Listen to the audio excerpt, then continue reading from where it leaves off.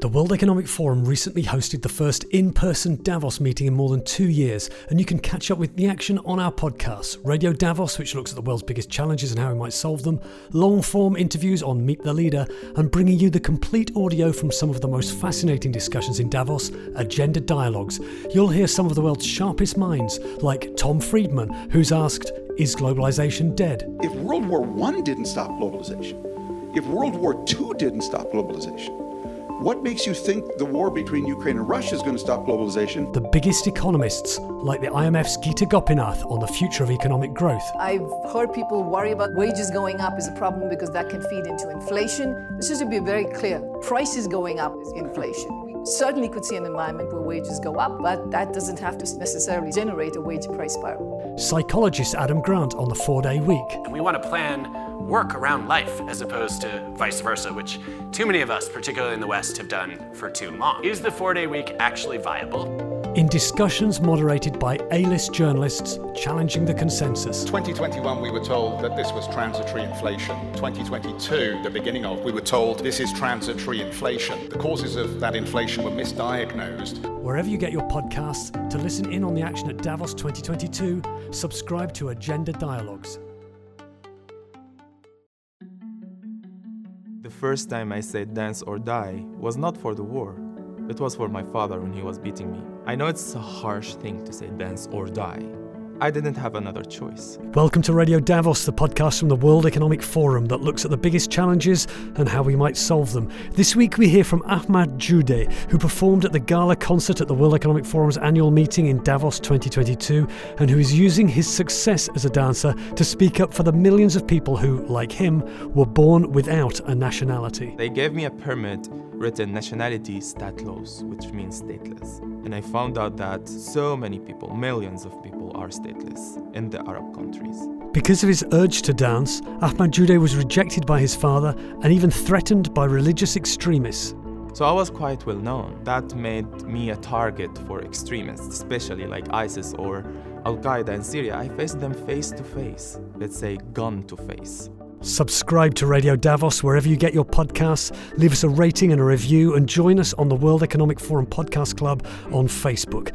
I'm Robin Pomeroy at the World Economic Forum, and with this interview with Ahmad Judeh, dancer and advocate for the stateless, I go to my ballet class every day to improve myself, to become an elegant voice for them. This is Radio Davos. A high point of every World Economic Forum annual meeting is the official concert, which this year was performed by Yo-Yo Ma and Emmanuel Ax. That's what you're hearing now. While the musicians played a Catalan folk song about freedom called The Song of the Birds, projected onto a huge screen behind them was a solo dance. Like the music, the dance was pared down, simple and elegant. You can watch the whole thing on the forum's website. What you won't see or hear there is Ahmad Judeh's remarkable backstory. But you'll hear that on this episode of Radio Davos, where we hear from Ahmad about he overcame statelessness, war and prejudice to become a successful dancer and advocate for stateless refugees. Here's a little of that story before we hear from Ahmad himself. He was born in 1990 in Yarmouk, a Palestinian refugee camp in Syria, the son of a Palestinian refugee father and a Syrian mother, with, he later found out, no official nationality of his own.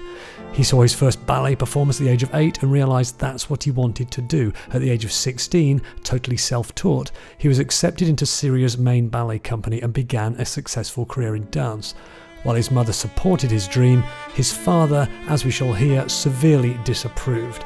And when he gained fame on the Arabic version of the TV competition So You Think You Can Dance, he also came to the unwanted attention of Islamist militants. In 2016, he moved to the Netherlands with the help of the Dutch National Ballet, and now uses his platform to speak up for the millions of people who, like him, were born stateless and therefore lacking in many of the basic human rights most of us take for granted. When Ahmad Judeh came to Geneva to film his dance performance for Davos, my colleague Joseph Fowler, head of arts and culture at the World Economic Forum, spoke to him and started by asking how come he grew up in a refugee camp. Well, I found myself in the Yarmouk camp in Syria, and there where I was born, and there where I had my childhood. It was incredible childhood. I loved my life. I was surrounded with my family. I was loved, I was appreciated, and the world to me was that camp. Until I decided to become a dancer, everything turned around. Certain organizations and groups threatened to kill you if you danced. Can you talk about the forces working against your dancing, why it was forbidden, and how this was enforced? Well, suddenly, after a little while that we lost our house in the Yarmouk camp and we had to leave the Yarmouk camp, I had a call from a friend from Lebanon, actually. And he said, "Did you check your Facebook?" I'm like, "No." So I went to check my Facebook, and then I found photos of me with written "wanted" and some of comments like, "How could he survive our knives?" and these kind of stuff. I didn't take it that serious, but I made some screenshots and kept it in case something happens. It was a war and all of these situations. 2 days after, I received a call from anonymous number. Somebody called me and he was like, "Yeah, we want to cut your head, we will get your mom, we will get your sister," and these kind of words. And I'm like, "Who are you? Who are you?" Blah, blah. And then I started to receive on my Facebook Messenger as well, messages and these kind of things. And I went to the police and I was like, "Hey, I'm receiving threats. Like, this is something serious." And they're like, "Yeah, get away from here. We have something more important to take care of." Well, I understand the country was falling apart and stuff.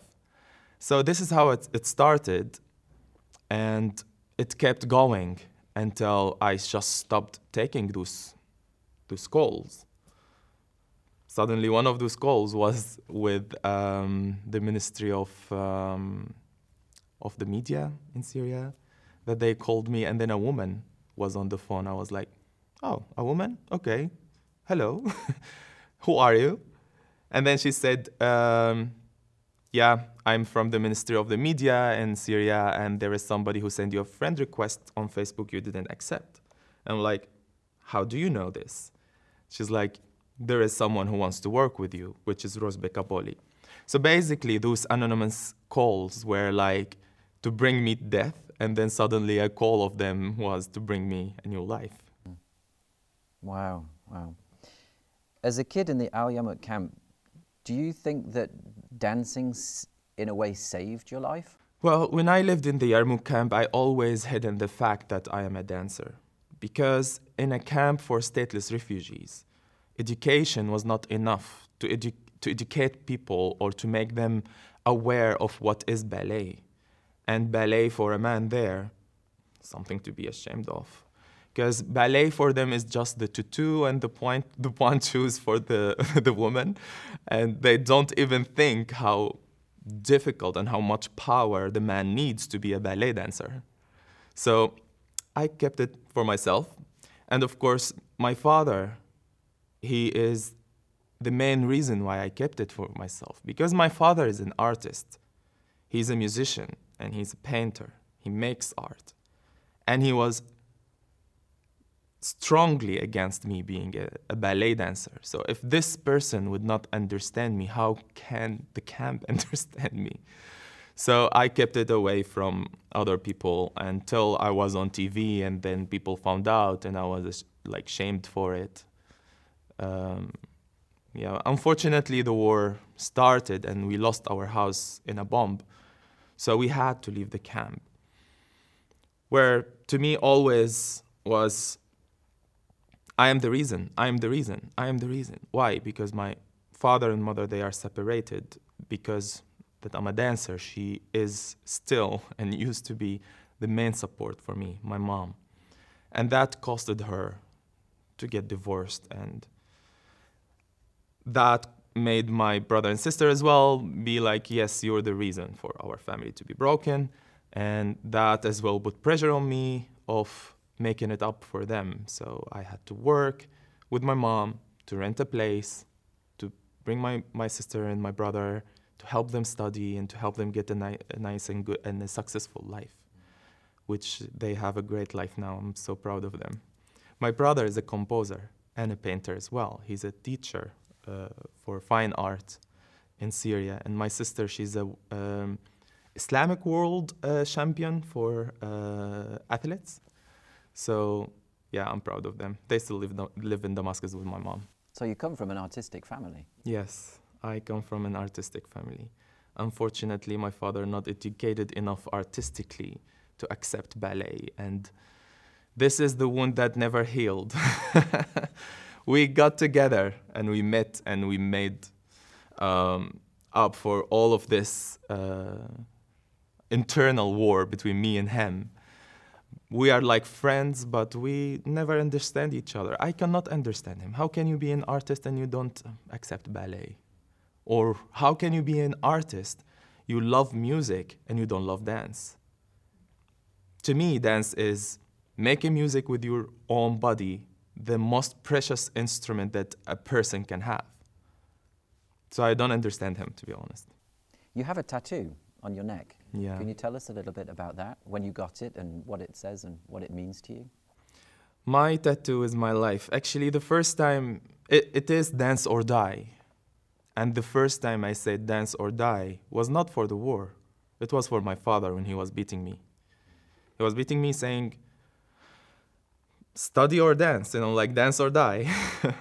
Because he tried everything you can imagine to stop me from dancing. He tried to injure me, and he tried to stop me from going to school, because he learned that I wanted to study in the higher institute for dramatic arts, the dance department, where I am already graduated from, which is a huge success for me. So he tried all of this to stop me, and to me, started with him. It's dance or die. And the war as well brought extremists to Syria, to our country. And instead of just hiding it in the camp, I started to hide it everywhere, where I couldn't hide it anymore because I was on TV and on posters in theaters. I was a soloist in Inanna Dance Theater, and my photos everywhere.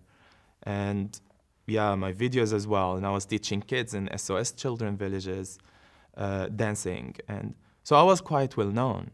And that made me a target for extremists, especially like ISIS or Al-Qaeda in Syria. I faced them face to face, let's say gun to face. And yeah, I had a gun in my head 3 times.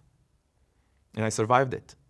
And you survived. Yeah. And you came to Europe. So can you talk a little bit about how you came to Europe, that journey? Remaining who I am and fighting for who I am as an artist during this war and during all the darkness and death and everything happening around me, it just didn't destroy what is within me. So I was still carrying on my training, and even after I graduated from the Higher Institute of Dramatic Arts, I was supposed to go to the army.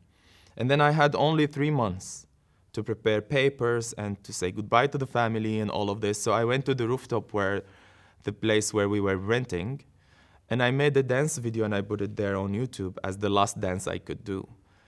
And a Dutch journalist found this video and he connected to me, and he came to Syria and he made a reportage about me.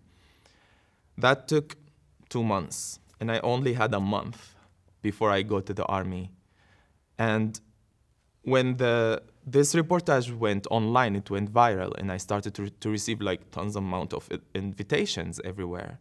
It sounded to me unreal until I had a call from Ted Branson, and he was basically calling me every day telling me, we will make it happen. I'm like, how would you make it happen? I have a travel document for stateless refugees. They cannot give me a visa on this. It's not a passport. I could travel to the Arab countries because they have agreements between each other, but to Europe, how could you give me a visa? And he was like, keep saying to me, we will make it happen. And then they gave me a visa on a separate paper. And then I went to Amsterdam, invited by the Dutch National Ballet after the Dance for Peace Foundation was made. And there I got my, let's say rebirth. I get to, start my life again, learn another language, learn everything around me, get to know these people, this culture, all those bikes around me in Amsterdam. Yeah. So your story is both very personal and at the same time it's universal as well. Can you talk a bit about displaced people and refugees? Yes, actually, I realized that I am stateless and I don't have a country when I was in the Netherlands, because they gave me a permit written nationality stateloos, which means stateless. And I was like, what does that mean? And they said, you don't have a country. And I was like, but I was born in Syria. I lived all my life in Syria. They're like, yeah, but you don't have Syrian nationality. You're not Syrian. And I was like, I wanted to kill myself. Like, really? Who am I, you know? And that's the moment when I realized that Palestinian refugees in Syria, they are not even Palestinians. They are not Syrians. Even though I have a Syrian mother, she doesn't have the right to give her kids her nationality. And that's most Arab countries' law till now. So, yeah, I lived all my life thinking, or I thought I'm Syrian. I thought I'm both Syrian and Palestinian, but I realized I'm neither this or that.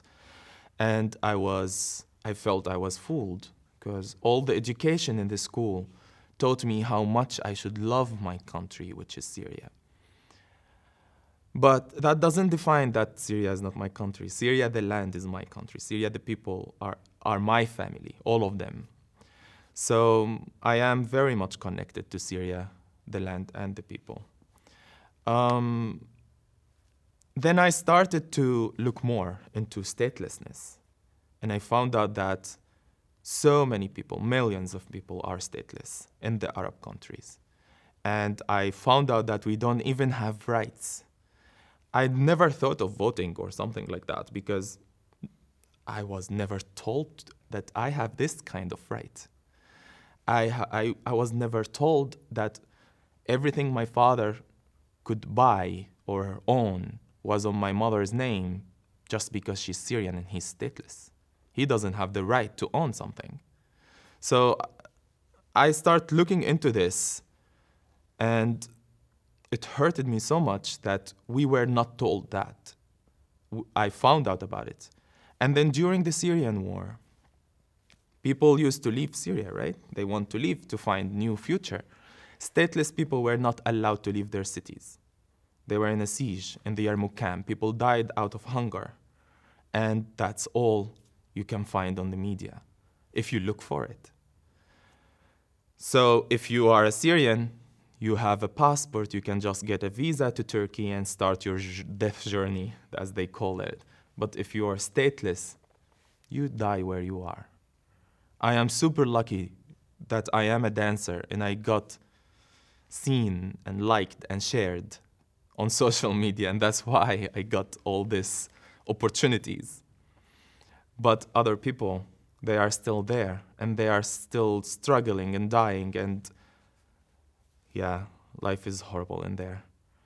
And I want to be their voice. I go to my ballet class every day to improve myself and practice to become an elegant voice for them. So the people with this privileged life would listen to me when I ask them just to think of them. Don't think of government or war or something. Think of those people who doesn't have a voice, who doesn't have enough food to eat. It's interesting when you say you go to your daily dance training in order to create an elegant voice. It's beautifully put, and I understand that and I can relate to that. And it's interesting what you're saying also about your perception of refugees, because frequently the perception of refugees, we don't perceive them as anything but victims of circumstance. We don't, you're a perfect example of this. You're an incredibly talented, bright, educated man, and yet you were born a refugee. So you're successful in your efforts. I want to say is you really are shining a different light on how we perceive refugees. So you're absolutely achieving that. In September 2021, you published your first book, I'm saying first because I'm hoping there's going to be more. It was called Dance or Die, so it has the same name as your tattoo. And it's been called Heartbreaking and Life-Affirming in Equal Measure. Can you tell me a little bit about how the book came about? Well, Dance or Die, it started, as I told you, since I was 17 years old in the camp still. It became my motto of life, and it became my life value. I know it's a harsh thing to say dance or die. I didn't have another choice, and that's true. That's the truth. But my life, it is about dance or die even now. Like, it is who I am. And my life story, I believe, it's a mission for me. It's not about me only. It's a story for millions of people. It's a story for every stateless person who had to struggle and suffer all of this just because he was born somewhere. And it's a story of every refugee that being referred to as them or the others or the refugees or something. You could be a refugee whoever is looking to this video. You could be a refugee tomorrow, hopefully not with a war or anything else, but it could be an earthquake. It could be anything else that can make you a refugee. I was born as a refugee. I have never asked for refuge to any country or in any country. I was taken to the Netherlands with a student visa. But I was born as a refugee. Well, we need to discuss this maybe. So the story has a value, and this value, I wanted it to be there, that anyone can just take it, dive into it, read it, see my dancing words, and see how I perceived this war from the kid me into the dancer me, into the one who I am today. So Dance or Die is more than who I am. It's more than me. I am just a passenger. And I believe this story has to be told, has to be given to the people who needs it, to realize how privileged they are, how lucky they are to have their life here in the Western world, and to become a voice for every stateless person in where I came from. That's why Dance or Die is there. And as well as being an incredibly successful author, you've also created a foundation, which is also called Dance or Die, the Dance or Die Foundation, for which you are the artistic director.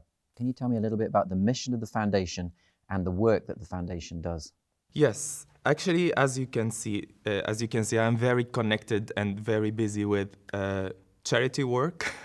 So I needed some support to my artistic work. Like when I work with a choreographer, or when I want to pay my ballet classes, or when I want to pay studio rent or this kind of stuff, I need support for that. I cannot do it by myself. So I couldn't do anything by myself. Actually, without all the people supporting me, I would not achieve what I achieved today, or what we achieved today together. So that is what Dance or Die Foundation for, is to support my artistic projects. Hopefully it's still new, it's still just out there, and I hope it will be a great support for the mission of telling my story and being a voice for stateless people and for kids. You serve as a high-profile supporter of the UN Refugee Agency, and you're also an international friend for SOS Children's Villages International. Can you tell me a little bit about your current work fighting for human rights of children and refugees? Growing up as a kid in the refugee camp, now I understand what these kids feels like. So I visited so many villages for SOS Children villages in Europe and in Syria, Middle East, let's say. And I gave dance workshops for those kids. I gave, and beside giving lessons to the kids, I talk to them as well, and I connect to them, and I make them dance together. I make them more connected to each other with dancing, and I teach them what dance taught me, how to present myself, how to be confident, and how to deal with all this, let's say, challenges during the daily life as SOS kid, refugee kid, stateless kid. So these titles on those little kids, they don't understand why they are here. They don't understand. So it's nice to teach them something that they can value their bodies and value their being and force their power into this world. So with dancing, I teach them how to be, how to present themselves. And I did as well so many shows, charity events for SOS Children Villages International, starting from Italy, actually. And for UNHCR, I just got this work with them, and I'm very proud of it. I'm very happy to be chosen and recognized as a voice for refugees. Because let me tell you something, if I stayed in the Arab countries, I'm not sure I would be recognized as a person or as an artist respectful enough to be a voice for refugees. Because I lived there 26 years of my life and I was born there, and they didn't even consider me as a citizen. They didn't even give me a nationality. I lived in the Netherlands 3 years and I got a nationality. And I am considered as a Dutch artist, and I'm presented there this way. A minister came on TV to say, welcome to me. I presented the Netherlands in Eurovision as presenting the diversity of the Netherlands as a Dutch artist. So this difference between where I spend my childhood and my life and where I'm just blossoming in here, why didn't I blossom in my own country? Because my own country is the Netherlands.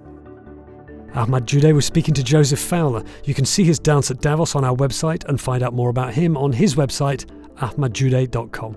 Please subscribe to Radio Davos wherever you get your podcasts. Please leave us a rating and a review and join the conversation about this podcast or any podcasts at the World Economic Forum Podcast Club. Look for that on Facebook. This episode of Radio Davos was presented by me, Robin Pomeroy. Studio production was by Gareth Nolan. We'll be back next week, but for now, thanks to you for listening and goodbye.